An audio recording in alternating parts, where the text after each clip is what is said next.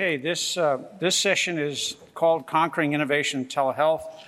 Rajiv Leventhal will moderate, and Joe Smith, I guess, will talk. We're missing two speakers, so for them, we'll make it up.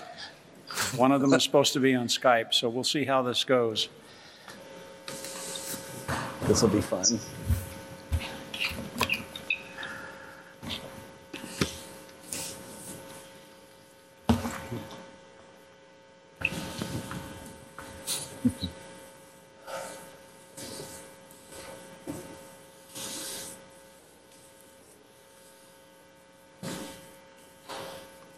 No, you can't leave. I'm really good.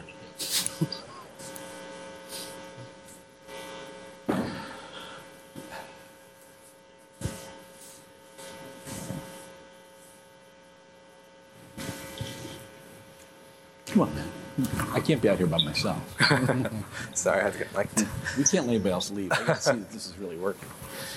So I think Erik is supposed to be Skyping in, but basically, we're a few minutes away from this year's Innovation Ignition competition, and one of the things that we wanted to talk about leading up to it was the previous Qualcomm Tricorder XPRIZE competition, which was a $10 million global competition to incentivize the development of innovative technologies that would look at accurately diagnosing a set of 13 medical conditions. And that's where Erik came in. Erik was part of that competition last year, and he was going to talk a little bit about it. But if we can't get him from technical standpoint, then I guess we'll just start. If you want to give a brief introduction of yourself, Joe, it's just two of us here. Sure. Nice and intimate. Sure. So Joe Smith, I'm a geeky cardiologist, geeky engineer, now playing the role of a really geeky business guy, right? So you should think of me as like a techno fan who spent a career in healthcare, who's now trying to take all of that wonderful stuff he said about wouldn't innovation be great if it did this, and we can bring technology together with unmet healthcare needs and really completely change the world, and then try to actually do that. Try to actually build operating companies that would take advantage of all of that talk track. And so I come to you as the humble CEO of Reflexion Health, Inc. It's a virtual rehabilitation company.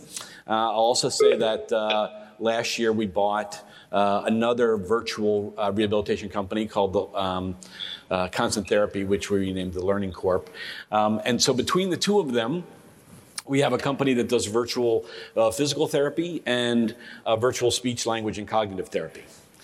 And why is that even remotely important? I think it's remotely important because we talk a lot about value-based healthcare and patient-centered healthcare, data-driven, value-based healthcare, but it's still more talk than it is reality. And so, fortunately, I live in a world in San Diego, Southern California, where I'm blessed to have very generous funders who believe in this as well.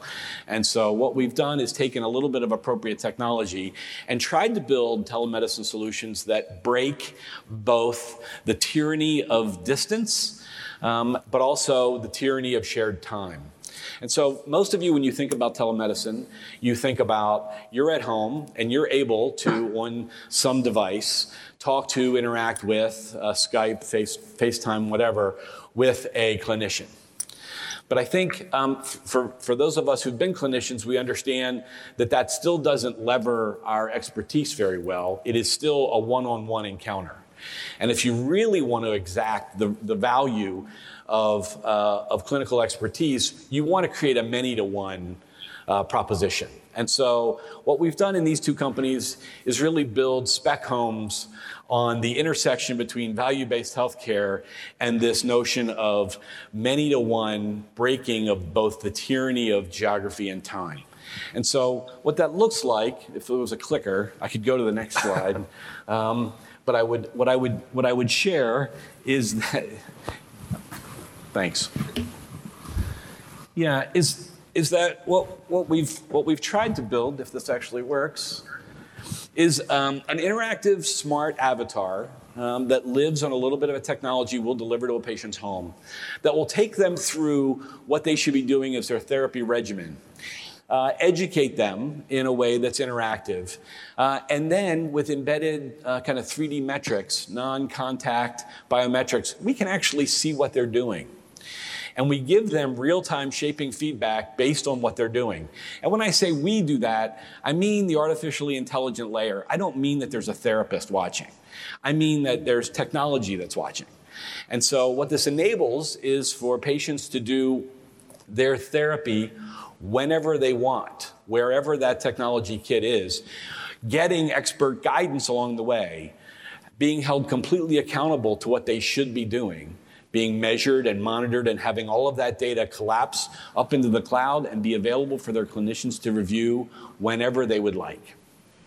And so that's the bet. The bet is that we can create telemedicine solutions that are smart enough that you no longer have this one-on-one link between the patient and their clinician, be it remote, but actually you can break that to where you can give expert guidance about what should be happening for that patient wherever they are, whenever they want, without there having to be a clinician involved. And then you can get the scale of extrapolating that clinical guidance many fold, depending on just really the bandwidth, the technology.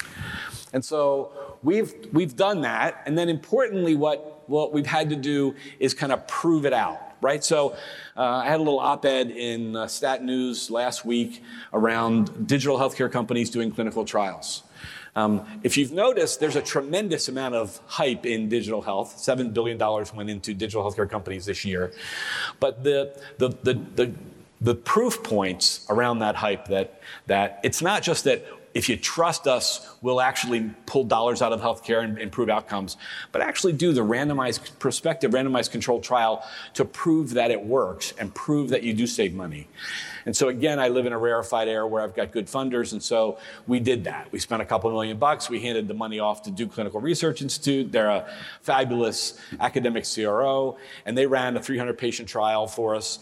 It took them 29 months from the first meeting to the final meeting, and we got the results handed to us like over the phone, like, okay, here's the answer, which is pretty scary if you're a little startup company, by the way, to give your entire fate off to some academic CRO. You're busy working on the notion of quarterly burn rates, and they talk to you in terms of semesters and IRB delays and all of that fantastic stuff. But nonetheless, what we got out of it is, guess what? This as an approach is just as safe, just as effective as face-to-face therapy, and it saves almost $3,000 for every patient in the process of their episode. And so if you think about healthcare innovation, there's typically a 2x2 McKenzie diagram that says, if it's cheaper and not as good, no one will use it. If it's cheaper and just as good, people will use it. If it's more expensive and just as good, people won't use it. And if it's more expensive and better, people might use it. So we landed in at least one of the two good boxes of being way cheaper and really just as good. If you ask the patients if it's just as good, they'll say, no, it's way better because I saved 10 trips back and forth to my physical therapist. I saved my copays. I saved parking. I didn't have to bug my brother-in-law to drag me from my home into my therapist's office.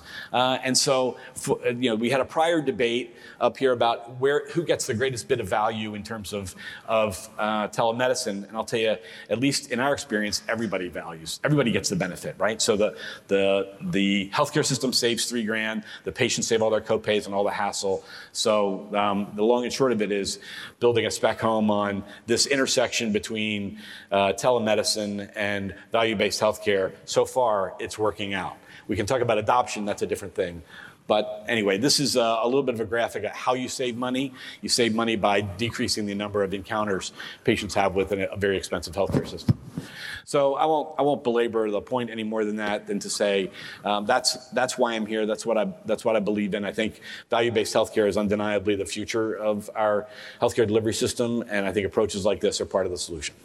What's interesting, Joe, is being an exec at a digital health company and thinking about innovation in that value-based sense versus, as we all know, healthcare has traditionally been a fee-for-service system. Can you talk a little bit about the differences, maybe, how a company like yours might have thought about innovation in the old days versus today? Yeah, so I've had leadership roles at bigger companies, Boston Scientific and J&J, around emerging technologies for J&J. And I remember we would say to ourselves, we can't really bring anything to the board unless it's at least $1 billion opportunity. There's got to be at least $1 billion on the table before you can start to get meaningful traction inside of a very large healthcare company. If you look at it in terms of the opportunity in value-based healthcare, it's often in somewhat smaller areas where you can start to accrete value over time. And so I think you do have to come to it differently. It's not about falling in love with a technology. It's about, I think if you wake up, and I ask everybody in the company to wake up with, this is patient-centered, it's data-driven, and it's value-based. And if you can just say to yourself those three things as you go about developing the product, I think it works. I've been around long enough and a big enough fan of technology to find myself occasionally in love with a technology that I think that might be able to improve outcomes. That road's pretty long if you start with a love of technology. It's a lot shorter if you start with a real unmet need. And for us, we took a look at the notion that patients hobbled up are being asked to go back and forth to their therapists, or being asked to go back and forth to a hospital. That doesn't sound like patient-centered healthcare. That sounds a lot like doctor-centered or clinician-centered healthcare. And so I think the long and short of that is if you adopt a real problem where you think there's a real opportunity for appreciated value, then I think your solutions can be adopted. And coincidentally, our publication, Healthcare Informatics, actually did a little bit of a news story on your study with the Duke Research Clinical Institute, and it showed that in the sample of patients that did the teletherapy were able to, the rehabilitation therapy, were able to. There were some big cost savings there, right? Yeah. But I think there's a message, and I think Dave Gruber was trying to get this point across, and I'll just emphasize this. It is about aligning the incentives. Right, so we find now driving clinical adoption, if we're talking to a hospital system that lives in a densely fee-for-service environment, this is the anathema of a solution for them, because this means they get to do less billing. Right, so you've got something that the patients love. We get net promoter scores in the 80s and 90s. People like this more than they like Apple products or Amazon services. But the healthcare system's not going to adopt it if, in doing so, it costs them money. Right? I mean, it's very straightforward. We actually, the same numbers that look like savings look like billing avoidance. If you're a healthcare system, you mean I don't get to readmit those people? It's not a recurring annuity. I don't get to see them in the office. That's the only way I can bill for them. And so if you're living in a fee-for-service world, solutions that are value-based don't play very well. So you have to make sure that you're prepared to go where there is the appropriate incentive for clinicians to adopt a value-based solution. It's here now and it's growing, but it's not everywhere. Yeah, and to that point, I'm kind of interested if you have any clients who a lot of provider organizations are still kind of stuck in that fee-for-service world. Many are, or if not, 1 foot in fee-for-service, 1 foot in value. And does that affect when you go to a hospital or to a client? Sure. and you're kind of talking about your solution there? Absolutely, and in some you even see like obvious moral injury occurring as a result, because you've got some clinicians who practice in a mixed environment, right, where they say some of my patients are fee-for-service and some are in bundled contracts or value-based healthcare, and so I'll happily give the solution, which admittedly the patients love. I'll happily give it to those in a value-based world. But in the fee-for-service world, I'm still going to wind up doing it the old way. And that, I think, it poses, a moral hazard of if you think something's best, why can't you give it to everyone? And it's just because our healthcare system incentives are ineffectually aligned to the outcomes we would like. Which, we talk about, this is a great meeting for this, we talk about physician burnout related to EHRs. I think it's equally related to the kind of the moral injury that we all sort of struggle with, as we can identify that, which feels like the best thing to do, but the structures, the architecture of our healthcare delivery system don't necessarily allow us to do such. And that's frustrating all the time. From an innovation standpoint, we hear a lot that there's regulatory hurdles, and that that kind of presents a huge barrier for innovation. As From your company perspective, from a digital health industry perspective, what can you say to that? So I think I was once quoted as saying that the FDA put the no in the middle of innovation. And so I do think there's been dramatic. Actually, I would say after I said that, I got invited to be part of the FIDASIA meetings, which I think was like 52 meetings in Bethesda, where we talked about how to make sure that wouldn't be the case in digital healthcare. So be careful what you say, because it might get you invited to a federal committee. Nonetheless, I would say that I've watched over the last, I think, 5 years, Jeff Shuren, Bakul Patel at the FDA, and now with Scott Gottlieb, really take a very proactive position in terms of making sure that regulation moves at the pace of innovation. And so I'm delighted about what's been done so far in digital healthcare. I think there's a lot of room to move, but they've clearly gone to a posture, at least, a policy posture of saying, let's understand that digital healthcare moves so quickly that our prior regulatory schema is not going to work, and we're going to start to certify companies, not necessarily products.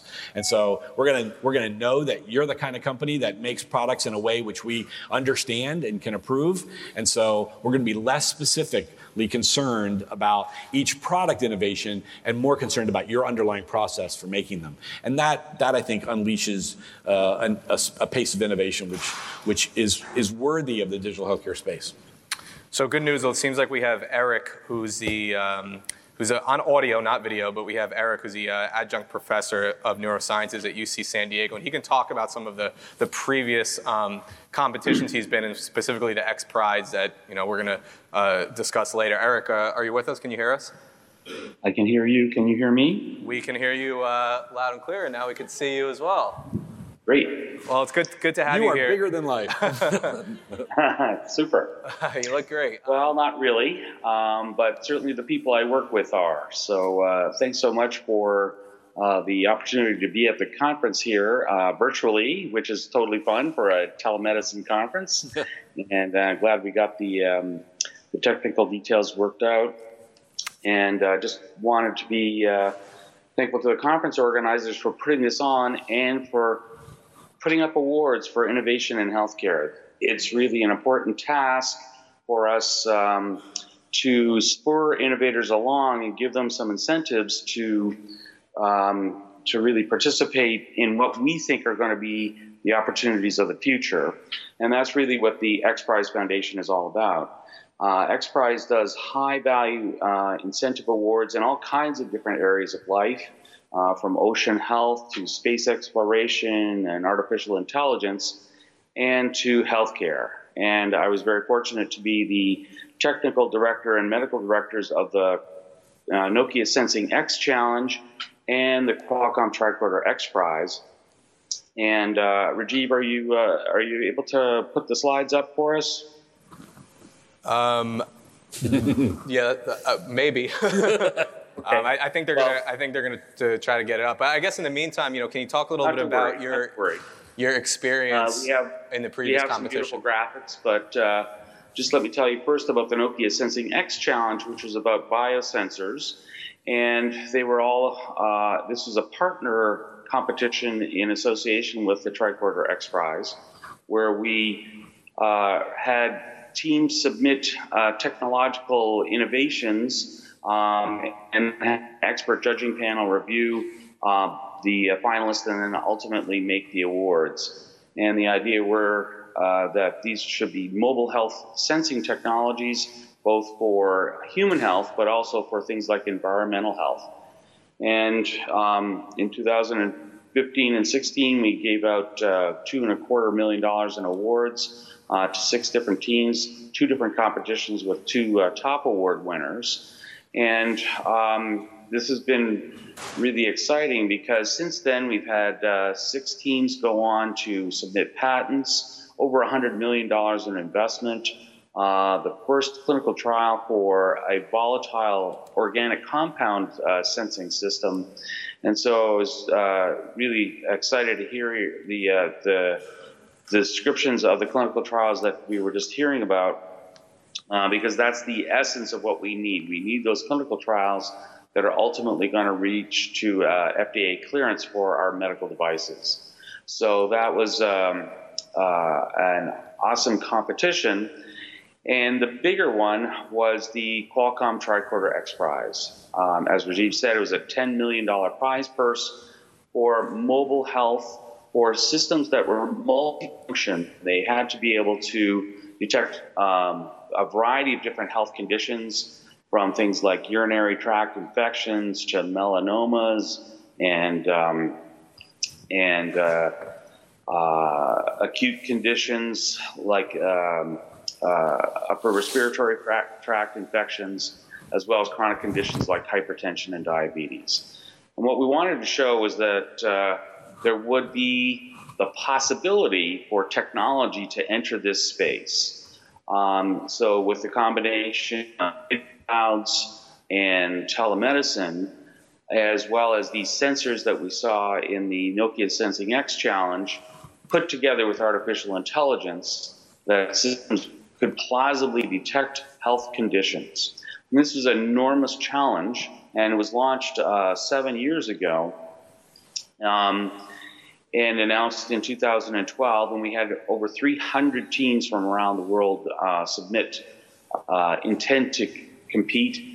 Over 30 teams ultimately submitted proposals that were reviewed by our judging panel, and then 10 teams were selected for finalists, and ultimately 6 teams were in the final judging sessions, where at UC San Diego we have the test program where these things were put through their paces. They were put in front of people who had been identified with one of the relevant health conditions, and the system had to work on its own. So we were hearing about nail biting. We were watching these sessions with our testers, and my clinical coordinators at our translational test center watched this over and over again, seeing people work with these systems. And it was quite remarkable. The 2 goals that were primary were that the system had to work, it had to correctly identify the health condition, but also the people had to like them. And so I was talking to a colleague of mine just about empathy, and so an empathetic design, appropriate industrial design principles had to be put in place so that people would be interested. And in fact, to me, the most exciting thing about the competition was not the improvement in detection. These systems were able to detect the various health conditions that we saw, but they also met the qualifying criteria of the consumer appreciating the systems. And we did this by a consumer survey. And one of the most important questions, as any technologist knows, is, would you use this again? And uniformly, as long as the system worked, as long as you didn't get the blue screen of death, which happened once in a while, people were willing to, use a lancet to get a drop of blood, to put on a test strip, to ask questions, even provide urine samples and things like that.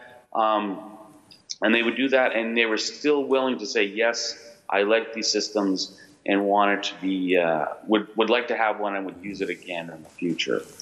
So the idea with our competition, and again, I know I'm keeping you from your lunch and the prize announcements there, so don't want to be running too long, is that the market opportunity sometimes has to be shown through prize programs. And as I mentioned, we have clinical trials and over $100 million of investment in the Nokia Sensing X Challenge winners from a few years ago. Our last year's winners in the Tricorder XPRIZE have now raised over $20 million. And the Qualcomm Foundation and Roddenberry Foundation have another $5 million in helping our winners in an incubation system that also will be extended openly to competitors here. So if in the telehealth, please look us up at UC San Diego in the Translational Research Institute. We'd be interested in working with your systems and providing test intervals like we did for our competitors. So in 2017, we gave out $5.5 million in prize purses, ultimately for the Tricorder XPRIZE, and it was just a super exciting opportunity to show what the future might look like. Rajiv, did you have any questions for me, or? No, I think that's great, and I think.